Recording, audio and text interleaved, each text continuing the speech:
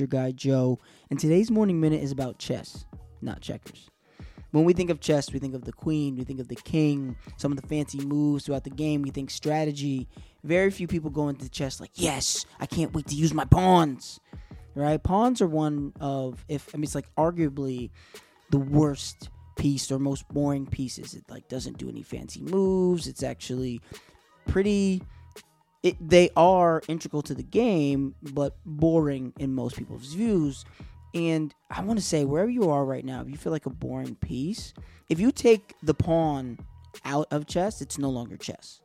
Without that piece, you change the entire game, right? So right now, you might feel like what you're doing is very small or not that big a deal, but without you, it impacts the game itself in a great way. Secondly, if you feel like your impact is small, sometimes you don't work as hard.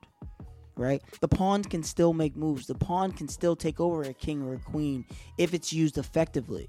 Just because you're viewing your role as small right now does not mean that you don't have immense abilities and capabilities. You just might be viewing it in that way.